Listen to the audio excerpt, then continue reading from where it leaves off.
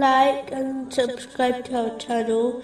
Leave your questions and feedback in the comments section. Enjoy the video.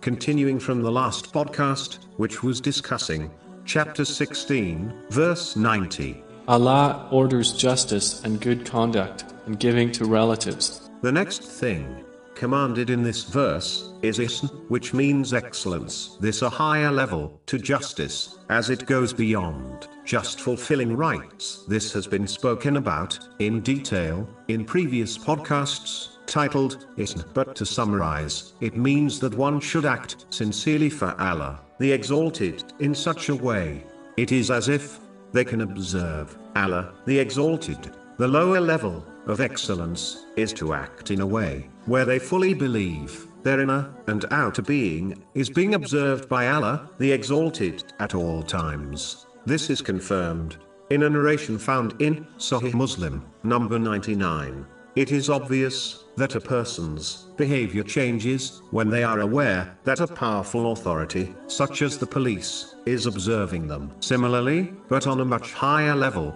the attitude and actions of a person who fully believes Allah, the Exalted, is observing them, will behave excellent, both internally, which is their sincerity, and externally. The last good characteristic is doing good to relatives. This has been specifically mentioned, as relatives have a special place in Islam.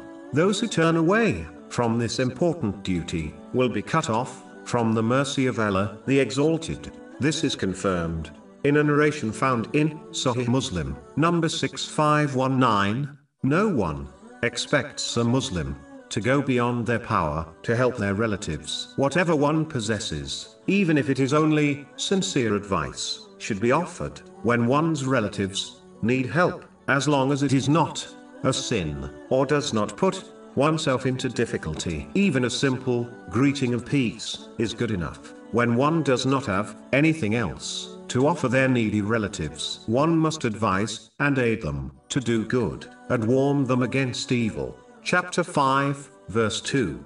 And cooperate in righteousness and piety, but do not cooperate in sin and aggression.